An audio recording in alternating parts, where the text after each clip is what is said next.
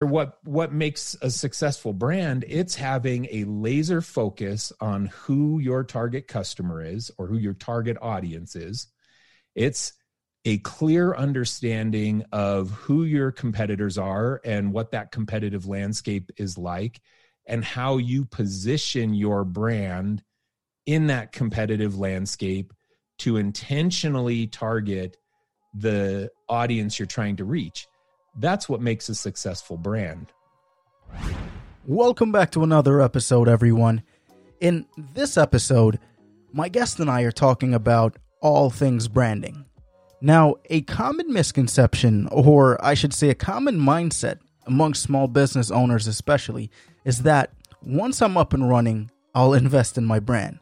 But let me tell you this, your brand influences every aspect of your customer's reception of your company. Now, branding builds trust, recognition, loyalty, but most importantly, it builds a good reputation. My guest today is Michael Janda. Mike is an award-winning creative director, designer, and all-around agency veteran.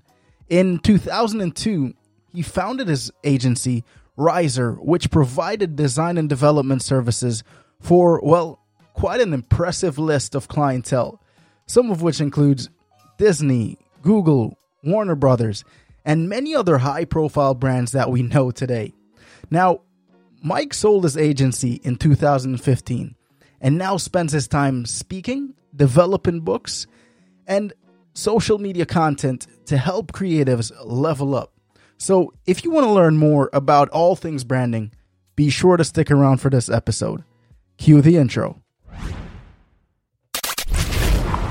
You and I, we own small businesses, and we need digital marketing to maximize our online presence. But the online space seems to get bigger and bigger and bigger and bigger. This is Get a Grip on Your Marketing Podcast. No BS, actionable marketing advice to help you leverage digital marketing and get what you offer in front of more people. So buckle up. Put on your thinking caps and get ready to grow. Now, here's your host, Daniel Parchment. Hey, what is up, guys? Welcome back to another episode of the Get a Grip on Your Marketing podcast. I'm your host, Daniel Parchment, and as you heard in the intro today we are interviewing Michael Janda. Mike, it is a pleasure to have you on the show. Thanks for being here. I'm excited to be here. We've had this on the schedule for couple months, it feels like, and exciting to finally have this chat. Thank you for having me on.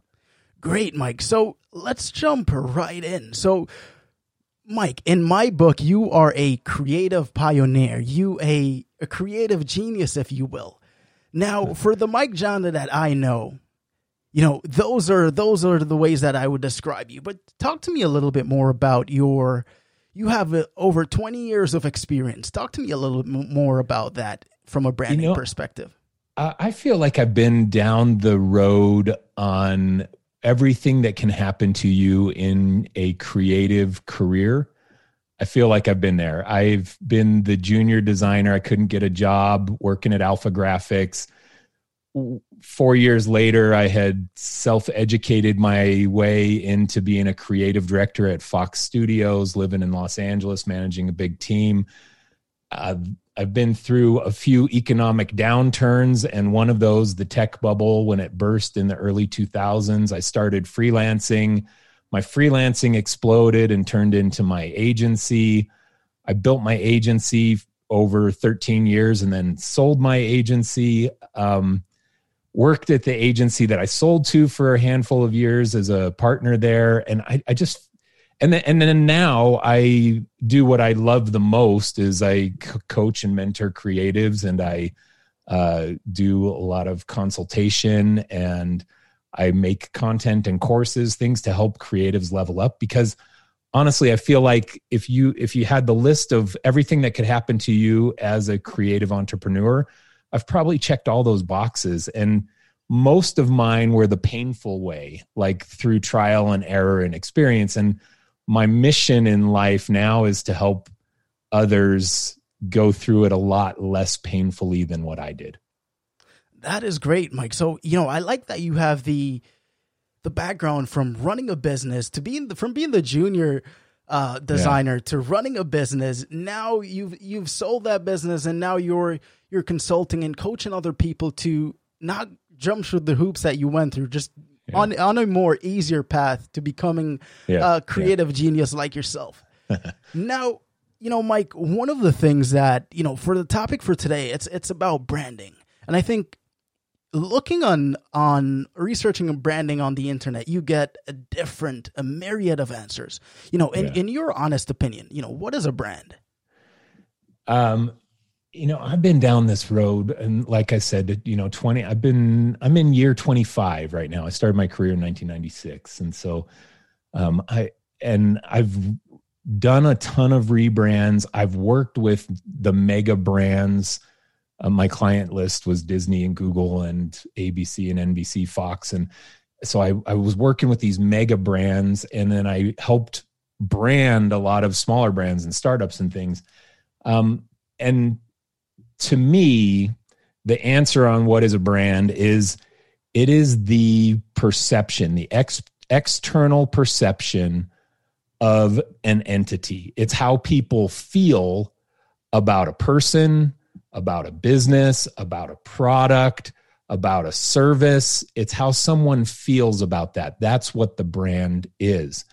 And it's not just, I hate the cliche, your brand is not your logo. You'll hear that cliche that's been shared so many times. And while it is true, it's, and maybe that's just the easiest summation of saying what is a brand. It's not your logo. It's this external sentiment of how people feel about you.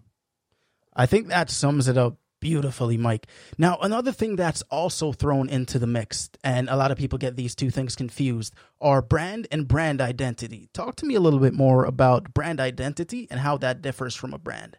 Yeah, so a brand identity is, and this is a lot of semantics. This is one person's definition may vary a little from another person's definition. So what I'll say on a brand identity is probably what most people are referring to is the visual representation of a brand.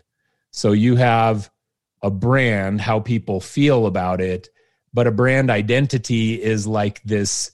It's the intentional definition of that feeling, of what you want to create as that feeling. And it usually revolves around a suite of adjectives that define that brand, a brand description, and visual elements that represent the brand to the marketplace. Perfect, Mike. I think hashing out basically what a brand is and what a brand identity is, it is, a lot of people get them confused. So, thanks for clarifying that. Now, when it comes to building out a brand and brand identity, what, in your opinion, makes a successful brand, and what are some of the biggest mistakes you've seen people make when creating a brand? Okay, well, let's start with the biggest mistakes and what makes a brand successful. I mean, there's a lot of overlap in those two questions, so I'll just answer them as one answer. The biggest mistake I think that I see people make, and I made this for a lot of years in my early career as a designer, is that they just jump in to making the visuals. And a successful brand is built around who is your audience, who are your competitors, what is the industry like, how do people perceive different businesses in that industry. You've got to position this brand across the industry and the competitors and position it intentionally for the audience. And so the biggest mistake, I think, is a lot of designers just jump into making an aesthetically pretty logo, and they say that they're a brand designer, and they skip the most important steps of who are we even targeting here? Who else is targeting those same people? what do those competitors look like? How can we differentiate where we need to and look similar where we need to? People just skip that whole process, which is the most important. So to answer what makes a successful brand, it's having a laser focus on who your target customer is or who your target audience is. It's a clear understanding of who your competitors are and what that competitive landscape is like and how you position your brand in that competitive landscape to intentionally target the audience you're trying to reach. That's what makes a successful brand. I 100% agree with you, Mike. Now, we've established that, branding is, or a brand, if you will, is basically how people feel about you. Now, how does poor branding or poor brand identity affect the customer journey and your ability to get customers? So poor brand identity. So somebody has a bad brand. This is an extremely competitive marketing environment that we live in today. You go back 50 years and you were competing with a handful of companies that were also advertising in the same local newspaper that you're advertising in. That's how people did business 50 years ago. Today, you're competing against thousands or millions of competitors across the entire world. And they all have the ability to sell to you as a consumer. So the poor brand identity is so detrimental right now because it is so easy for someone to find a better alternative to you. Now, you have to, in good branding, you have to convince the audience or convince the customer that you are the best choice for this product, this service, whatever it is you're selling or trying to get in the hands of your audience. You have to convince them that you're the best choice. And if your branding is poor, it is way too easy for them to look at your marketing and then just with a quick Google search, find 4,000 other competitors and choose one of them. So a poor brand identity can really destroy your ability to succeed as a business because of the digital age that we're living in right now. That's beautifully said, Mike. I think we're in such a competitive landscape. Everything in the information age, if you will, everything about your business is out there at the click of a button. Now, let's say there's a business owner out there that's like, our current brand isn't working, or we've pretty much hit a plateau. When should a company consider rebranding? It all comes back to tracking the data and analyzing the industry. And branding and marketing hand in hand. Branding is a subset of marketing, and marketing is all about pivots. It's all about where are you today and how is your business or brand performing today compared to last week, 1 month ago, 1 year ago. And you've got to keep tweaking the dials and pivoting your business and your brand to stay forward in the eyes of the target audience. And your competitors are doing this.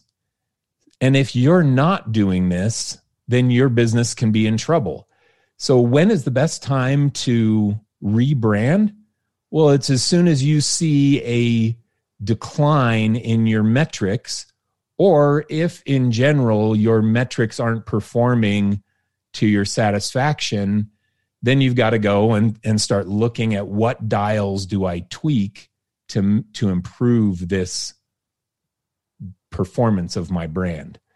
So it's I'm all about, as a marketer, I'm all about data tracking and analyzing the data and letting the data run my emotional decisions of my business.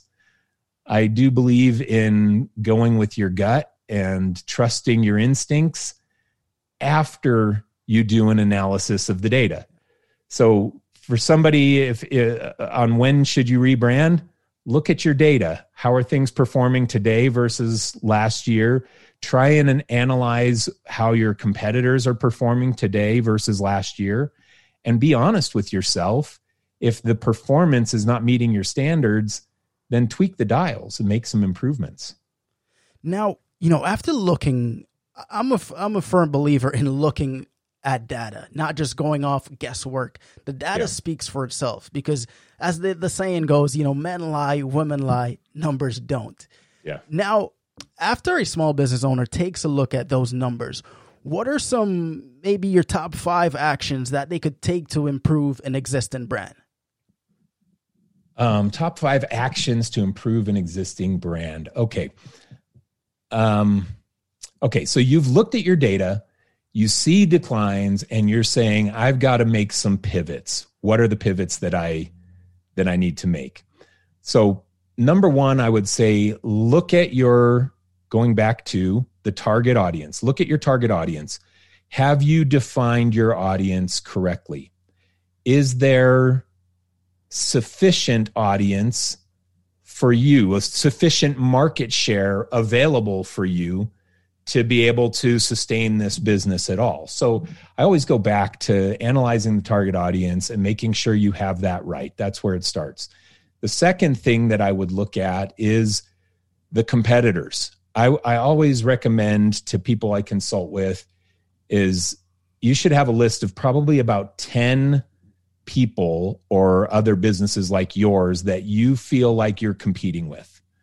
They may not even know about you, but you feel like these are the ones that I'm trying to get the same type of customer as them. So you're looking at those, and you've got to track those businesses over time. You've got to watch those things. I'll give you a little example. When I was working at Fox Studios, so I was over the digital side of Fox Kids and Fox Family. And Fox Kids was Saturday morning cartoons, and it was Power Rangers and Digimon and all these things that people loved back then. And what did I watch all day? I had a TV in my office at Fox. And what did I have on all day long? It wasn't Fox Kids. It was Cartoon Network.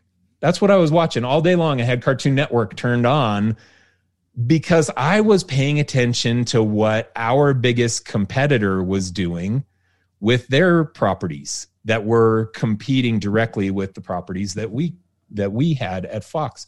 So this is smart for any business. You've got to watch what are your competitors doing and make sure that when they're pivoting, you're pivoting.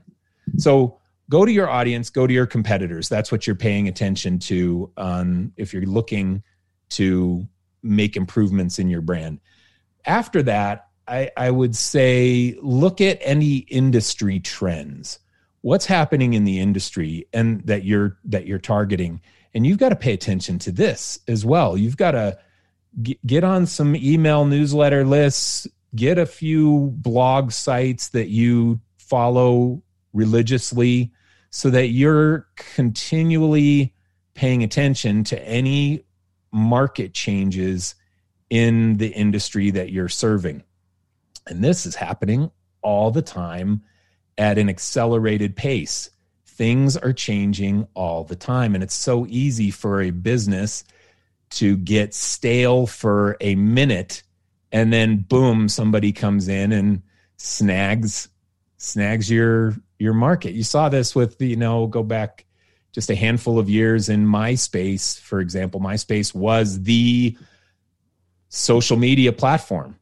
Facebook came in and overnight destroyed MySpace. Apple, when Steve Jobs announced that they were not going to support Flash on mobile devices, Adobe, boom, Flash destroyed in a minute with that announcement. And people started to change. And so if Adobe is not paying attention to those industry influences and then pivoting their products or services, then they stand to struggle. So you understand your audience, understand your competitors, and understand what are the industry factors that are happening. So what was this question originally? What are some 5 things that people can do to make some improvements on their brands? Yeah, top 5, top 3 is fine. Yeah. Well, let me give you a couple more. Define it intentionally. This is one. So list out the adjectives that you want to be known for. That's an important thing. So what are the adjectives you want to be known for? And this goes to trying to intentionally create the emotional perception of your brand. And then write a brand description. And that brand description is, hey, this is our brand. Here's who we serve. Here's what makes us different than our competitors. Those 3 things are an easy way. You can answer those 3 things and you'll have a decent starting point for a brand description. And one that I like, an exercise that I really like that I would take my clients through is a spectrum of associated products, or not associated, but of other types of products that you can try and define. So define your brand in. So if you say, if your brand was a hotel, what would it be? Would it be the Ritz-Carlton or would it be the Motel 6? If your brand was a car, would it be a Lamborghini or would it be a Chevy Nova? You got to, in these kinds, if your brand was a drink, what would it be? If your brand was a food, what would it be? If your brand was a location in the world, what would it be? You can create a spectrum, and this kind of helps you define who you are in the world. And don't get the misconception that it's not okay to be the Motel 6 of a certain industry, because Motel 6 has a great business with thousands of facilities all across the United States and probably in other countries as well. The Motel 6 can be a great business, and the Ritz-Carlton can be a great business as well. So it's okay to be intentionally serving certain niche markets, but this kind of spectrum exercise helps you dig deeper and perceive where you position yourself in the industry that you're serving. Thank you for that, Mike. Those are all great points. I like the part with the Motel 6 and the Ritz-Carlton comparison. Now, as we come to a close here, Mike, when you're building out a brand, you may not want to do all this work yourselves. What could a small business owner look for in a good branding agency in order to make that decision and outsource their work? Yeah, that's a good question. I would look for a designer who does not start the conversation by talking about design. I would look for a designer who starts the conversation talking about who are you targeting? Who are your biggest competitors? Talking about the metrics. How's your sales going now? What do you expect to happen with this rebrand? If they start talking about that, then they're a brand-focused designer. If they start the conversation just launching into, okay, well, what colors do you like? And tell me some fonts that you like. If they start the conversation that way, then they're a design-focused designer. And you will be better off working with a brand-focused designer. And I preach this a ton in my content about helping designers and creatives try and understand how to move up the value chain. Because a logo designer who is all about aesthetics is not as valuable as a brand designer who starts talking about how do we intentionally create the feeling that we want the market to have about this entity. that's so much more important. So that's what I'd be looking for if I was or my recommendation to small business owners is look for somebody who's talking about that, talking about the real essence of a brand, and then let the aesthetics be the byproduct or the manifestation of that analysis. Well, Mike, you have came onto the show and you have shared a wealth of knowledge with us, and I want to thank you for doing that. But before we go, where could people learn more about what you do and keep up with you? You can find my website, michaeljanda.com, or Instagram is still where I have my biggest community, More Janda on Instagram, also a good place. And I've been making a big push on YouTube, and so that I'm trying to turn into my primary content channel. So youtube.com/morejanda. You can find me there as well. Well, Mike, it has been a pleasure to have you on the show. Thanks for being here. Thank you. You've been listening to the Get a Grip on Your Marketing podcast, the #1 source for no BS actionable marketing advice. Make sure to visit our website, podcast.buzzcrowd.net, where you can view show notes, subscribe to the show in iTunes, Stitcher, or via RSS to never miss an episode. While you're at it, if you found value in this show, we'd appreciate a rating on iTunes. Or if you'd simply tell a friend about the show, that would help us out too. Till next time, this is Get a Grip on Your Marketing podcast, signing off.